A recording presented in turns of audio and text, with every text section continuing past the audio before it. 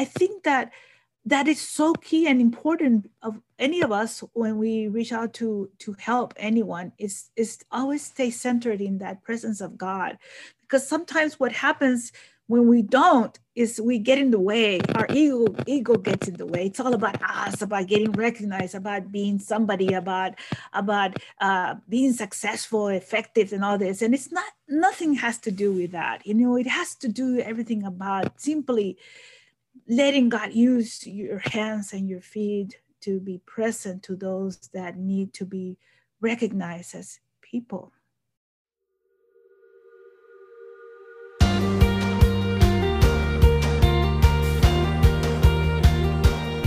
Welcome to Protagonists of Change.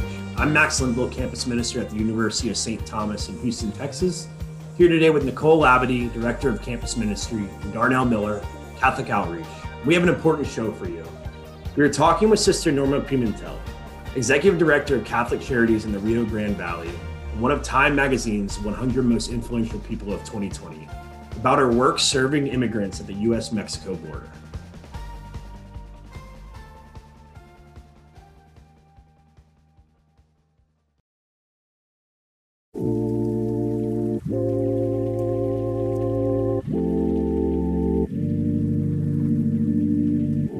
At first glance, a shoelace is nothing but a piece of string. A mild inconvenience maybe, an extra step in your daily routine of getting ready.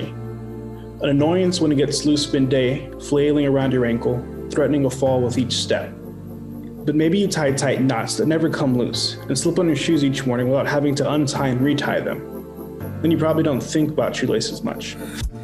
So I'm asking you to ponder this for a minute with me, to think about everything they are.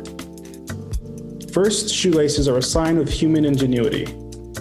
Did you know that shoelaces were officially invented on March 27, 1790, when Englishman Harvey Kennedy took a patent out on them?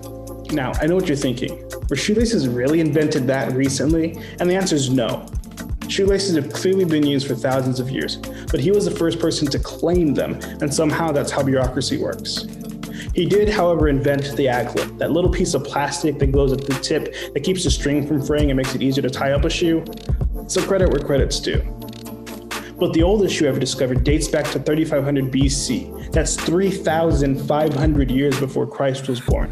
And they included leather laces that passed through holes cut in the body of the shoe. Fun fact, these shoes have been named the Irene Ones. I mean, doesn't that sound like a Nike shoe named by Tinker Hatfield? It's so good. Jesus' sandals probably had laces. I mean, with all the walking he did, they must have. If you don't believe me, try walking a mile in thongs or slides and tell me how that goes. Second, shoes represent a milestone in your life. Think back to your childhood. Do you remember the first time that you tied your shoe up by yourself? Probably not. I mean, I don't. I just know it happened sometime before starting kindergarten. But that first time is important. For teachers and doctors, it is a sign that your fine motor skills are being developed, that you're on track in learning how to do things with precision and accuracy.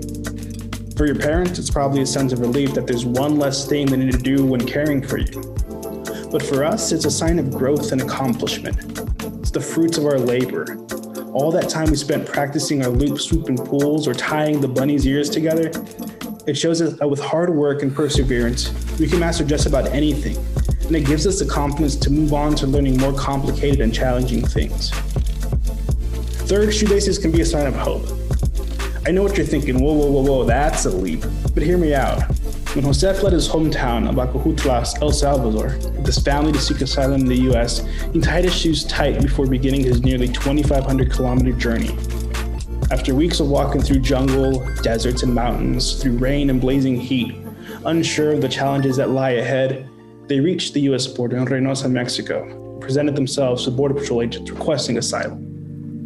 The Border Patrol agents took them for processing, take down their names, their origin, and the reason for coming. And they take their shoelaces because they have deemed them deadly weapons. The very same laces that held in place the shoes that allowed them to traverse the difficult terrain in the first place are gone.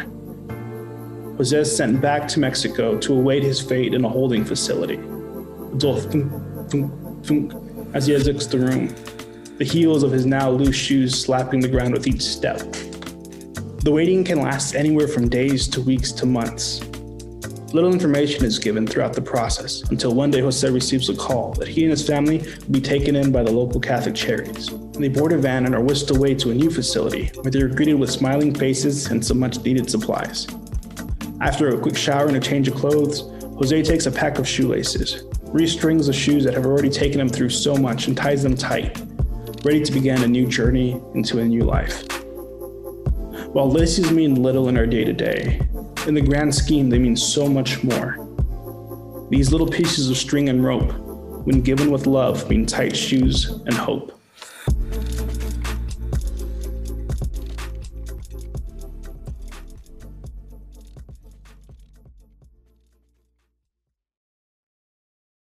Back in 2014, I had the privilege to go into a detention facility.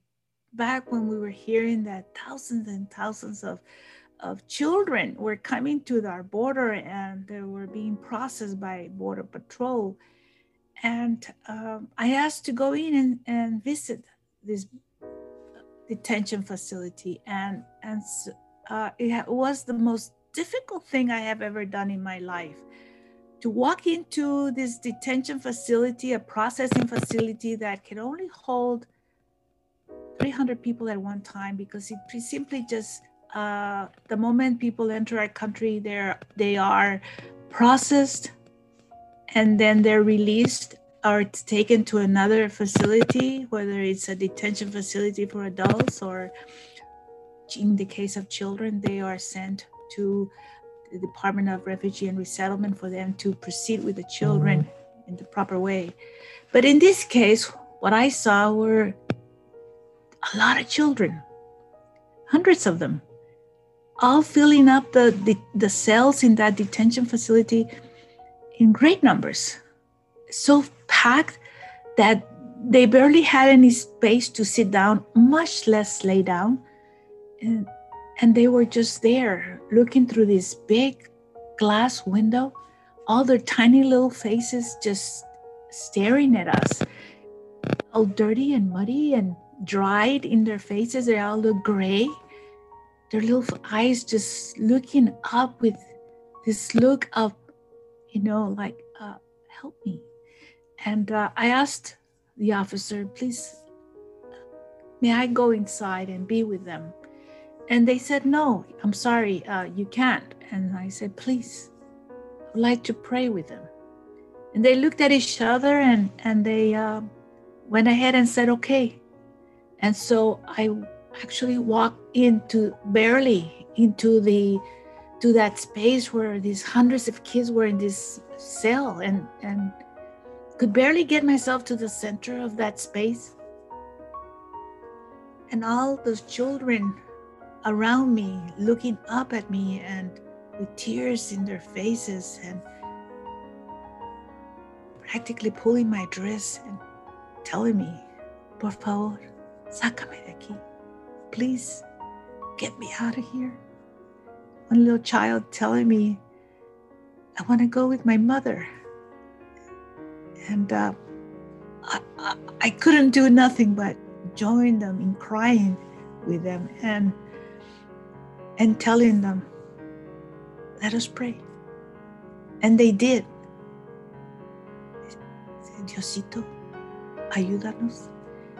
And you could see here the echo of the children repeat after me and say, Diosito, ayúdanos. God, please help us. It was so devastating to see all these children, little ones, not more than 5, 10 years old maybe, all in detention, not for one day, not for 1 week, but for weeks, in a situation that was not right for kids to be in this condition, imploring to be, please get me out of here. Why? I just could not understand. I wish I could just take them out of there. It was so hard to see that. But it actually helped me ground myself to that human suffering of these children. And every time I get to relive that moment by sharing this story with others, it reconnects me to that reality that I have a job to do. Never to forget that it is our responsibility to be present and to be a voice and to speak up and to do something about injustice. It is wrong and it's immoral, and we cannot let that happen again.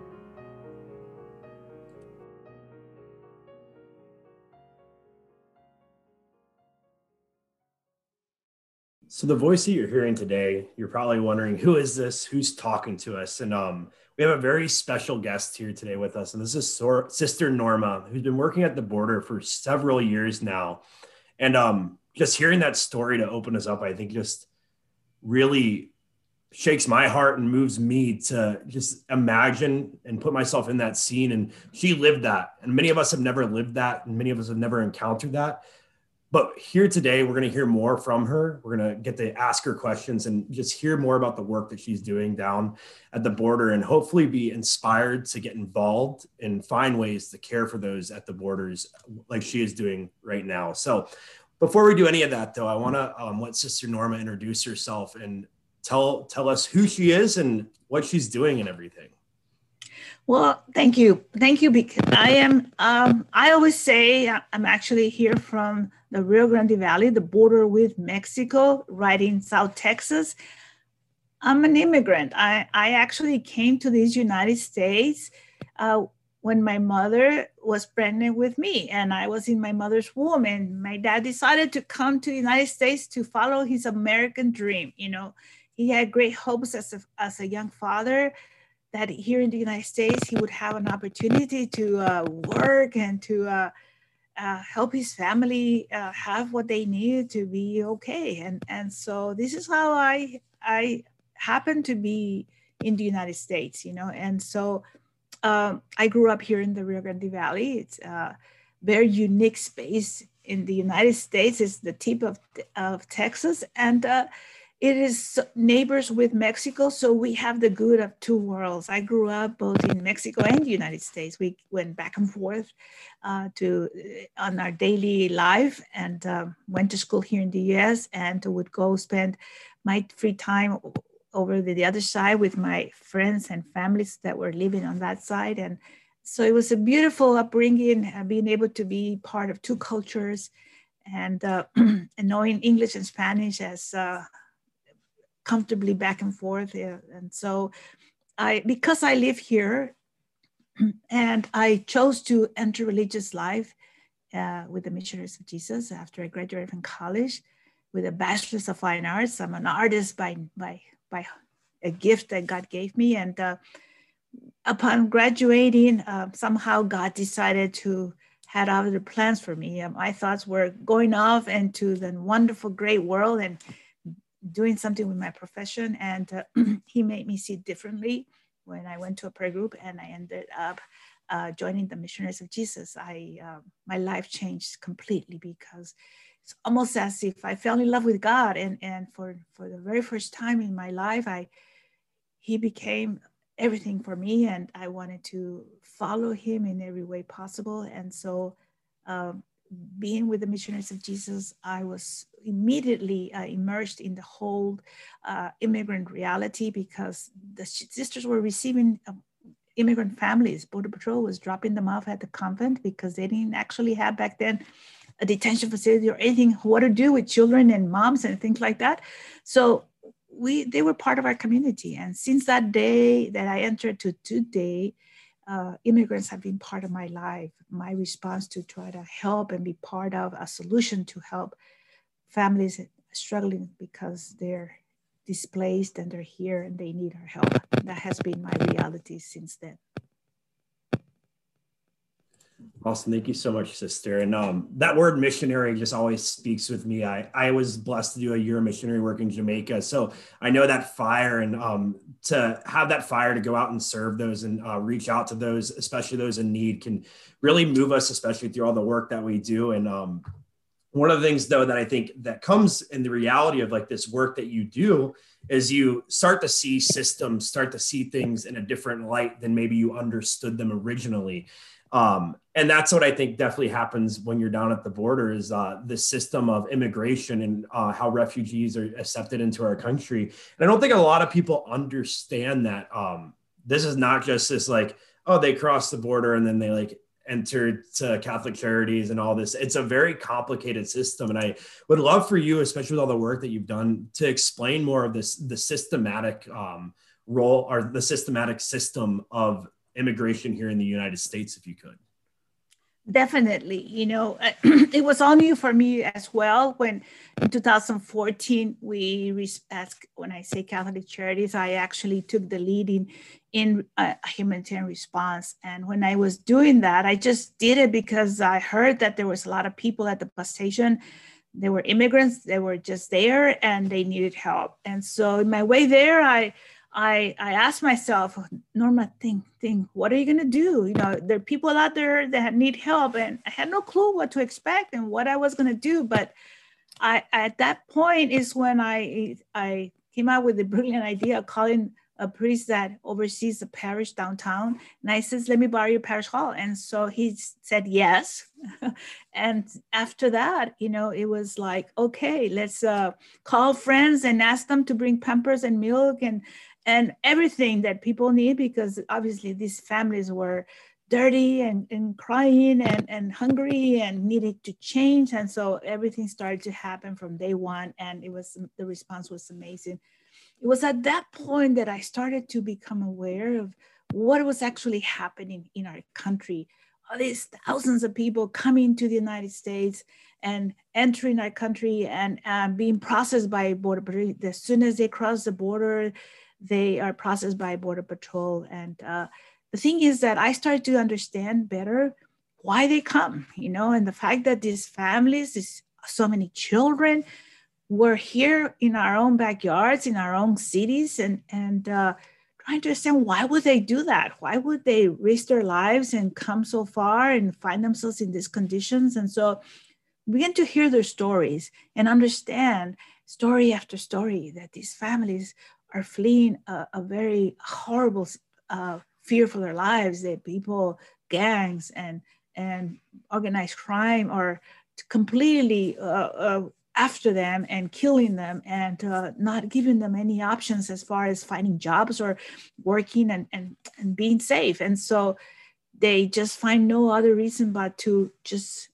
find a way to leave and risk their lives, to encounter so much along the way, in the stories they shared along the way. They find themselves in the US, managing to cross the river that is very dangerous, but yet managing to enter, and then the Border Patrol apprehends them, process them, and then release them because there were so many of them that they determine who enters our country, and those that are criminals are put away and handled differently. But those that were families and children and not a threat in any way to the United States, they realized they were in the United States asking for protection, for safety, and they needed a different process. And so they were given permission to continue that process, immigration process, at their point of destination. They were going already to somewhere in the United States where they had family, friends, or someone that they know. And they, at that point, Border Patrol would release them so that they could go to immigration in that city and continue that immigration process.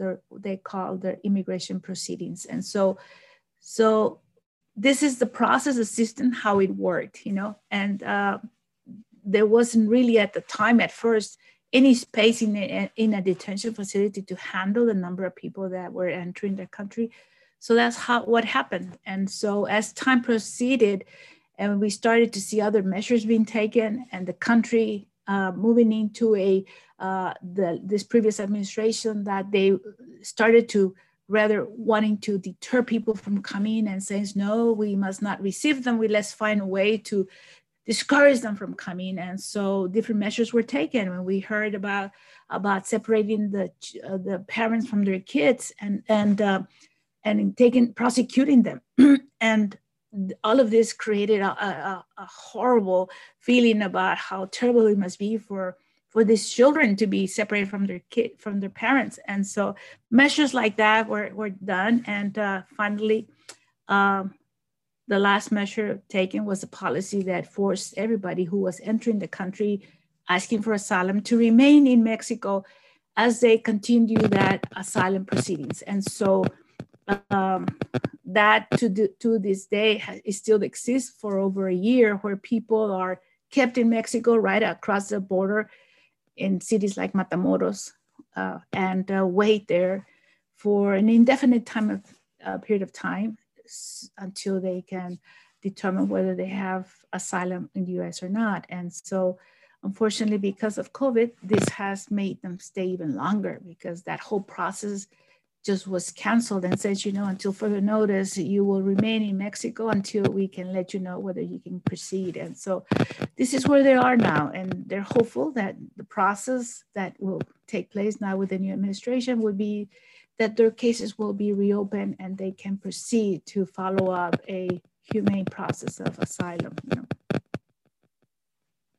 Awesome. Thank you so much. And one of the things that if you could kind of explain more, because I think when you hear like, oh, they get sent back to Mexico, it's not like they go to a hotel. It's not like they go to like a resort or anything. What does the situation look like in the Mexican side or Mexico side of the border, and like what is the conditions that people are living in there? Yes, the families, when they were told, okay, sorry, you have to remain in Mexico.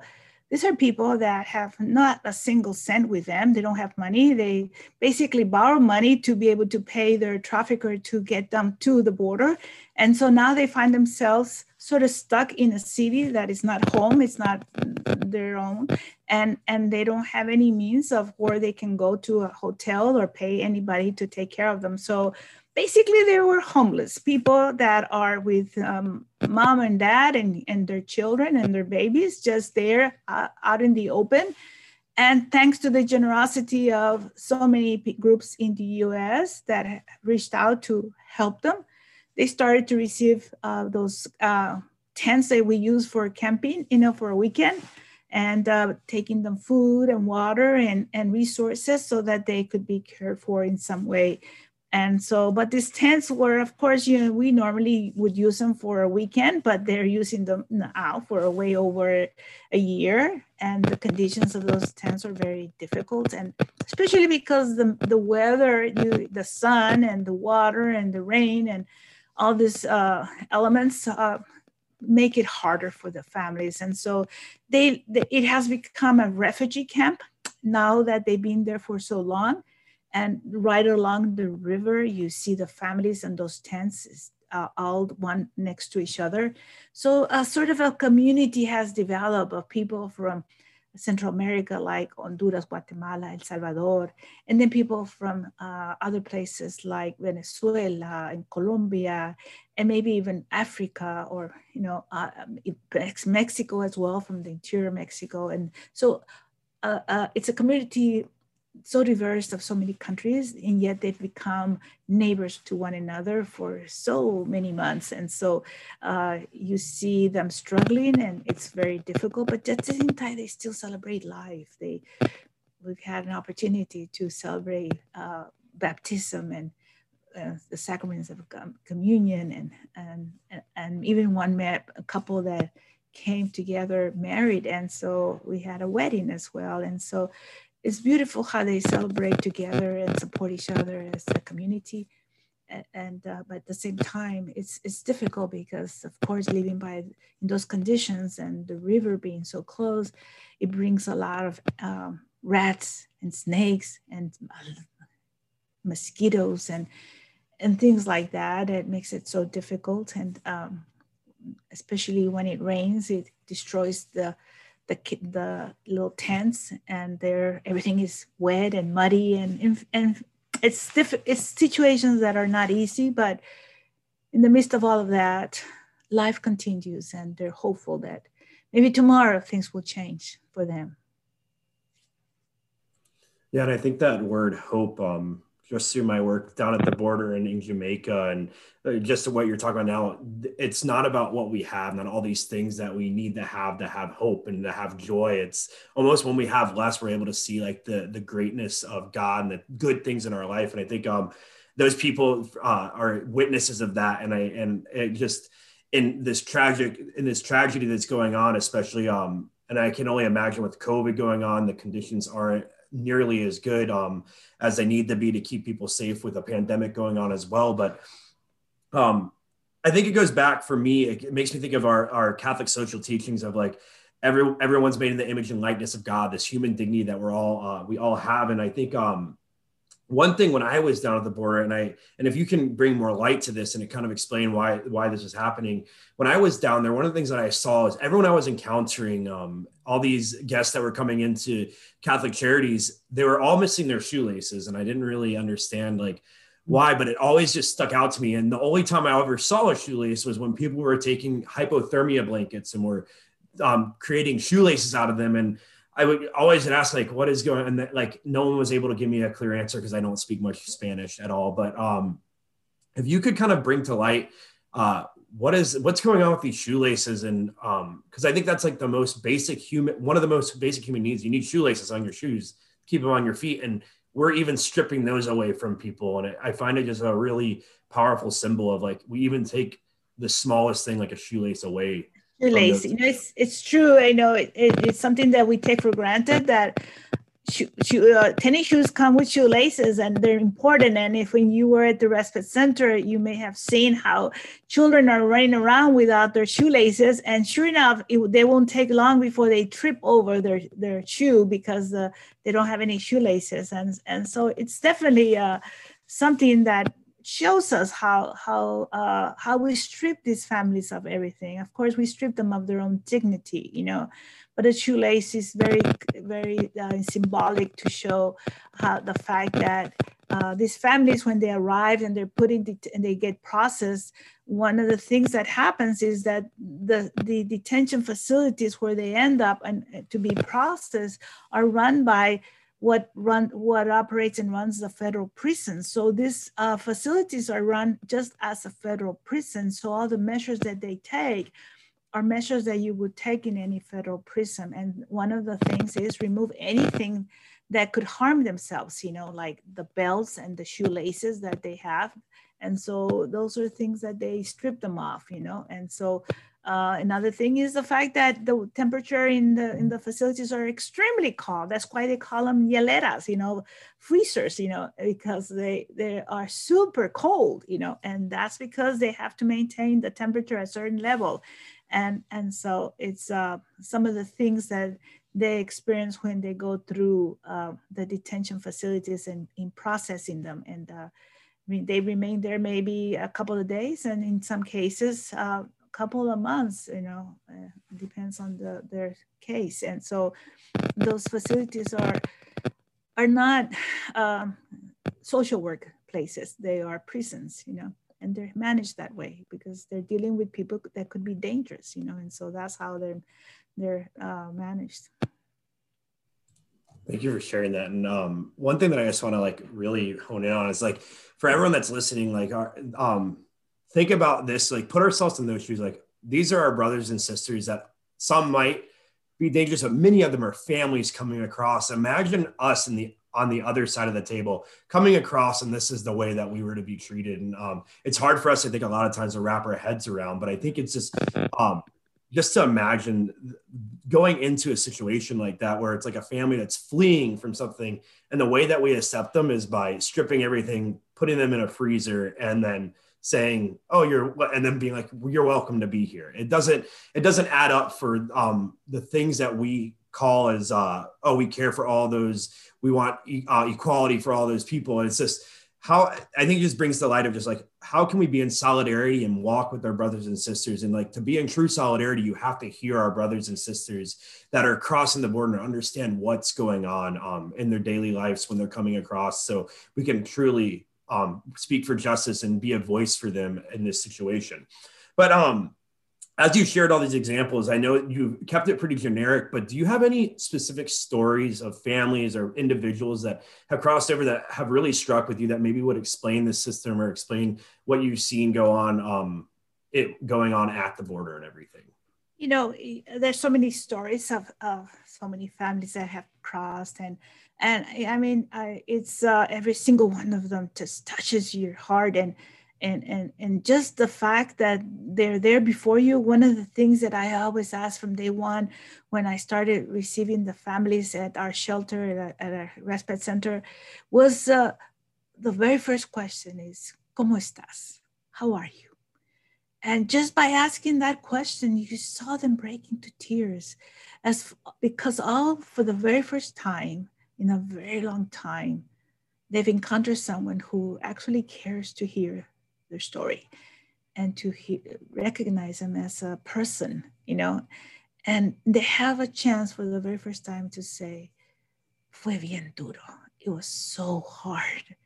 And I've heard a father, tell me that with tears in his eye, crying like a little child, telling me how difficult the journey was, how difficult it was to encounter all these obstacles along the way, walking for days, you know, and nights, and not having anything to eat, and sleeping possibly in the brush, you know, where there's animals, and possibly afraid that maybe that bull or that cow is going to run over you or hurt you or harm your child. And a father telling me, you know, when I was coming, we were stopped and we were going in the bus, and they pulled us down, these groups of bad people, and they put us in a stash house, and they said, "You have to give us money. If you don't give us money, we will kill your son," you know. And here's my little son, you know, he's not even 9 years old, and they're putting a gun to his head, and they're actually firing the gun, and I just cry thinking my son is dead, and then I realized that he's still alive. And I think to myself, was it God that saved my child? Was it just the gun didn't work? You know, and this, as he's telling the story, you know, you see the father just in tears, reliving those moments of great fear, and eventually saying that, thank God my family was able to send them some money and they let us go, you know. And so hearing those kind of stories, and or a dad that sits by next to the riverbank and looks at the United States and tells me, "Madre, when I arrived here the very first day I was coming from my country, I managed to get myself to right here. I'm right here, and I'm in Matamoros, and I was standing right there looking at this wonderful country, the United States. And I found myself there not letting me in. And I had my wife and my little girl that was 5 years old. And I asked myself, what am I going to do now? Here's a young dad, fearful for the life of his family, looking at the United States with great hopes, and yet at the same time with the great fear of, what am I going to do now? How am I going to take care of my daughter and my wife? And, you know, this is a reality that people, families, parents, and children are facing daily at our border here in the United States, just because we refuse to see them as refugees and not give them a fair chance to go through a process that can provide them with safety and protection. Thank you, sister. And yeah, it makes me think of just my time when I was working at the border. Like, one of the things that I remember is, like, I didn't speak any Spanish, but even the language barrier, like, there's ways to communicate with people and feel their pain and feel that suffering without having to speak the same language. And I definitely experienced that. And, like, even in that, it's just like there's a sense of at the end of the day, like, one of the things that happened to me is a young boy gave me Honduran money. It was like, I want you to keep this to remember me. And it's like, they just want to be heard and listened to. And in my wallet today, I still have that money, and it's just it always like that sentimental, the like sacramentality of like every time I see that, it brings me back to that kid, and it just makes me think of how important it is for us to just see every single person as a child of God, and see the human dignity, and know that like Christ is there and working within them. And I think what you're saying is you're speaking with saying, like, talking about God and sharing how like you're doing this work. And I think at the end of the day, faith is at the center of it for you. And I'd love for you to just share a little bit more about like how faith grounds you and how your faith really moves you through this work that you do. And then maybe like where you find Christ through others or through the work that you're doing as well. Yes, I definitely, my faith is what grounds me to who I am and what I do. It's at the core of who I am. It is my God, my faith in God, my time with God, that I am able to stay connected to that reality, to that fact that it's not about me, Norma, it's about God sending me forth to help these families, to be a presence to them that will bring God to them by the mere fact that recognizing that they're human beings, they're people, and they're children of God, and they deserve to be heard and to be treated with dignity and respect. And I think that is so key and important of any of us when we reach out to help anyone, is always stay centered in that presence of God. Because sometimes what happens when we don't is we get in the way. Our ego gets in the way. It's all about us, about getting recognized, about being somebody, about being successful, effective, and all this. And it's nothing has to do with that. It has to do everything about simply letting God use your hands and your feet to be present to those that need to be recognized as people.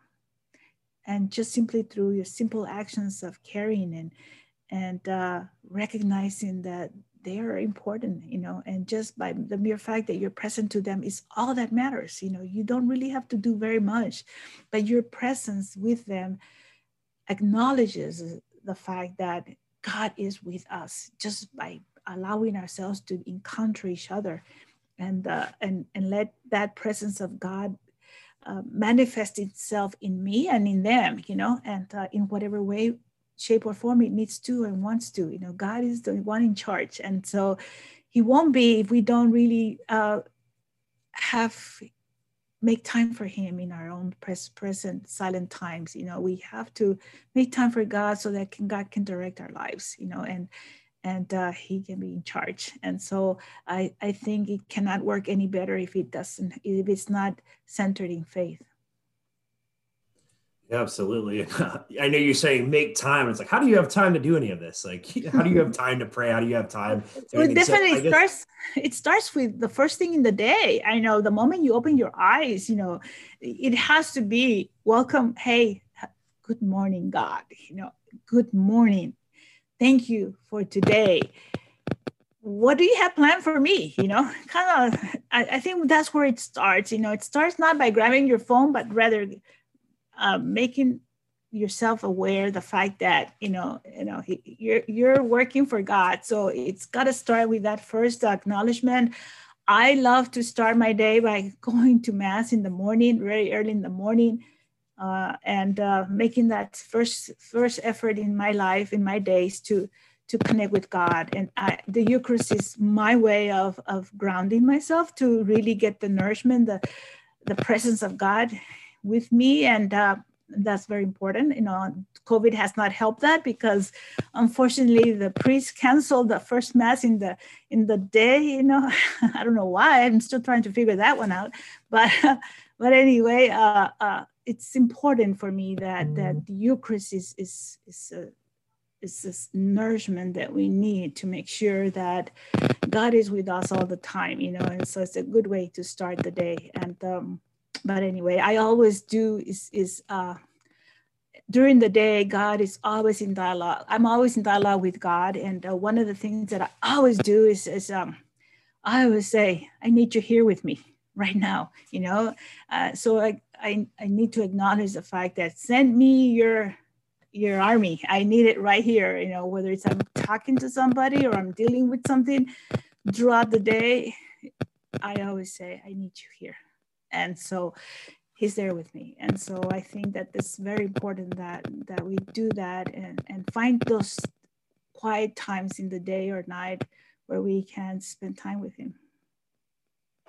Yeah, I love that. Just like, I need you here with me. I think it's like a great tip, especially for college students, because sometimes y'all can get busy and or even just young adults with work or anything like that. And if we were to just offer up those times, those conversations that are hard or anything that we're not looking forward to, or the things that we're joyful for, to be like, Lord, I need you here with me, or I want you here with me to celebrate this with me. And I think that's a great, I just love that. Just like, and it's easy. It's not like something you're not like, cut out all this like time. It's like, when you're in those situations, just invite the Lord into that. And I can only imagine what the Lord will continue to do in our lives when we're able to just automatically, our first reaction, instead of being like, let me figure out how to do it, is be like, Lord, I want you to figure out how to do this and use me as an instrument. So I think that'd be, that's really powerful. And I just love hearing the work that you're doing. And I can just imagine you in conversations with people and just being like, Lord, I need you here right now. Like, God, come now. And it's powerful to just imagine that. And so on that though, is like, you're talking about in those conversations and the stuff that you're doing, but what does like your day-to-day look like down at the border? And I guess in that day-to-day, like, how are you being a protagonist of change every day or in the moments that you're working? If you could share.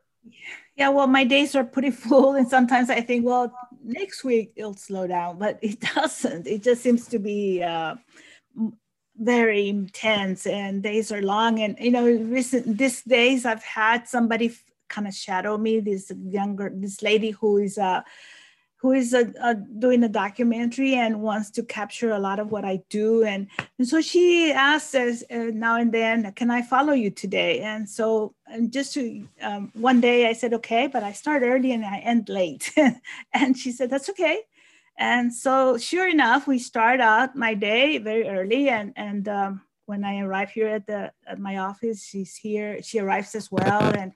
And it's one interview after another through Zoom. I have maybe 2 or 3, whether I'm meeting with people in the community to organize and plan different efforts that we're trying to do to respond to the needs of our communities, or through interviews from talks that I give with different groups or universities, or and then quickly then move on to go to Matamoros, where I go visit the camp, and the families there.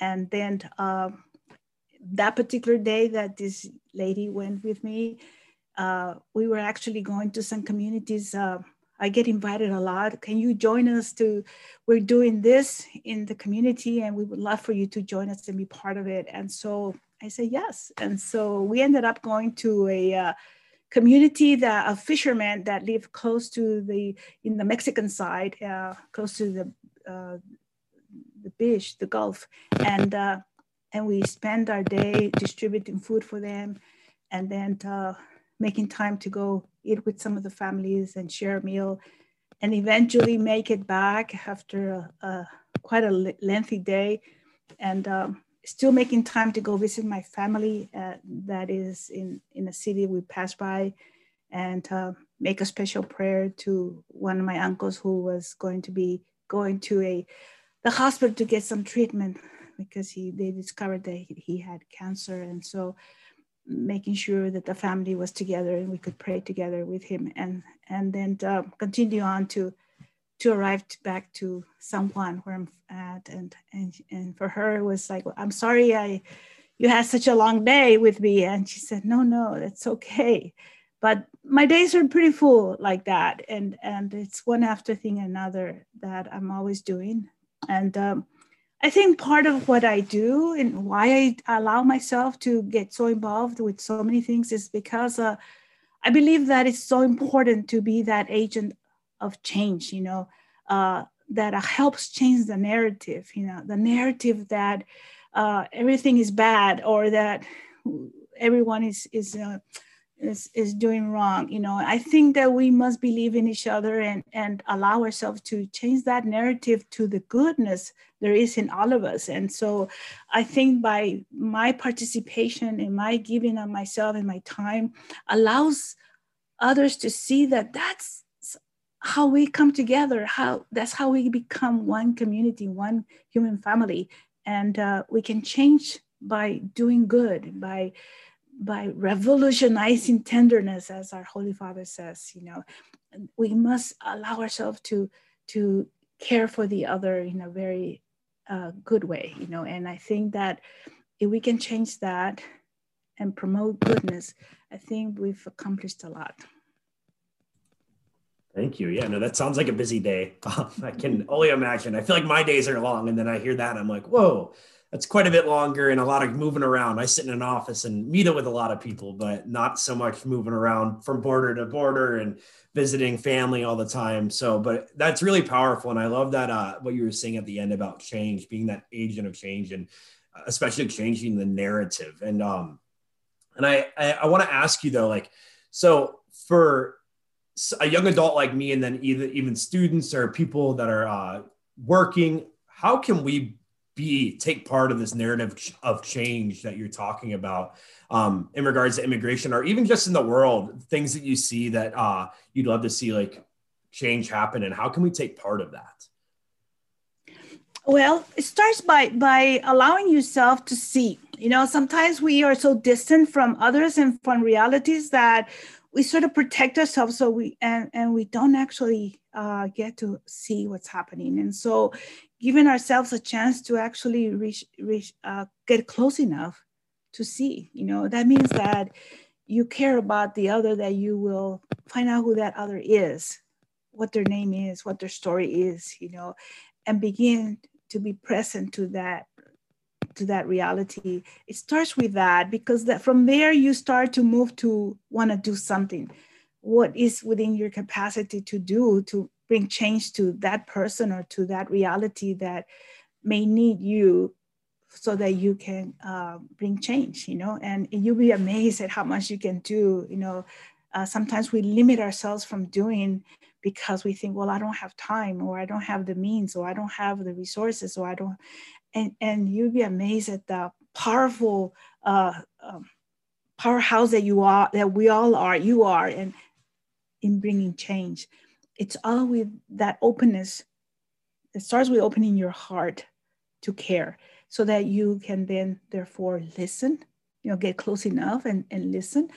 And there's where you start to find solutions and responses that make a difference, and start to change lives, start to change systems. And it all starts with you wanting to care, And so I think that's all that it takes, and you will start to make an impact in your community and in others. And so don't hold back. I always say, don't hold back from saying yes. And being yourself, I always say young girls, young women need to believe in themselves, to be themselves, because they have so much to offer. We all do. And so this is our time. Don't hold back from being yourself. I always say, don't be afraid of getting tired doing good. It's always the right thing to do. Thank you. Yeah, just to say yes to things. I think that's something that our culture tells us, like, say no to more things. And I think that that willingness to say yes. And I love that message at the end. I know we talked a little bit before about this, like, message to women to really take responsibility and say yes. Like, don't be afraid to go out there and take those risks and do those things. Because I think the work that you're doing is a great example of a woman going out there and changing the world. And I know that's one of the things that you really wanted to emphasize. Do you have anything else you'd want to add on to that, or before we wrap up here soon? I wanted to just say that in that same line about believing in yourself, I think that so many times things turn us off, or things we're not worth it, or we don't have the talents. Somehow we grow up thinking that we can never be like that other person that is doing wonderful things. And And I just want to disagree. I think we all have that potential, because all you have to do is be yourself. You don't have to try to imitate or copy anybody. You just have to be you. What you have to do, God will tell you. You will see it before you. Just don't hold back. Just allow yourself to be that you who God is calling you, and you'll be amazed at what you will be accomplishing, because it will be you who will be doing it, not for no other reason other than because you believe in yourself and you believe in that presence of God in you that is calling you forward to make a difference in that person you have before you, in that whatever it is that you know you must do. And so definitely give 100% to caring for others in a very gentle, good way.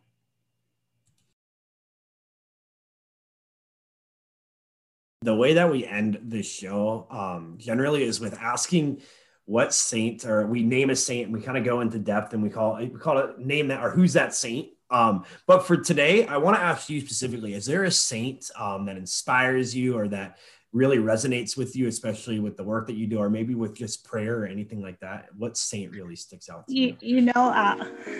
I honestly, saints for me are I always think of some saint, depending on what it is that they're known for, that can come to our rescue.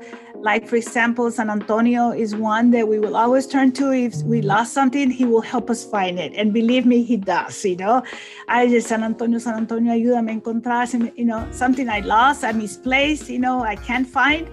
I'll just turn to San Antonio and he will help me find it, And so like him, there are others that will respond to any urgent need that I have because of something. And I will turn to that saint for that, and I find relief and comfort in the fact that I can always turn to a saint for their protection, for their guidance, for their immediate assistance that I desperately need. But, for me, Jesus in my life is key to bring me to center me, and to, I always turn to him. And I remembered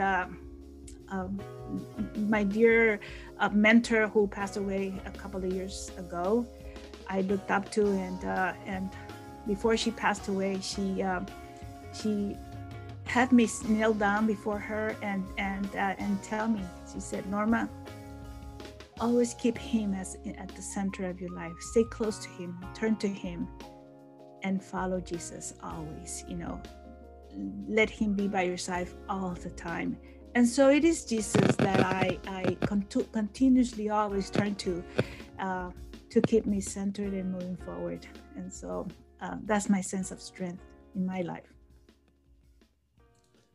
Thank you so much. And I think this is a great way to wrap up this part of the episode. And I just want to thank you again for your time with us. And it was great to hear all the work that you're doing. And I just look forward to seeing and hearing and finding ways to get involved with y'all. Because I think to be an agent of change, to change the narrative, I think this is at the end of the day where you're calling us all to do is help change the narrative about immigration or anything that's justice related. How can we do that? So thank you definitely so much. They need to come down and see. Okay, I invite anyone hearing that, please, you're welcome.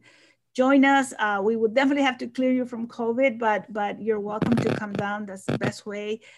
Reach out to us and see how you can help. I'll be happy to guide you in making sure you do that. Awesome. Thank you so much.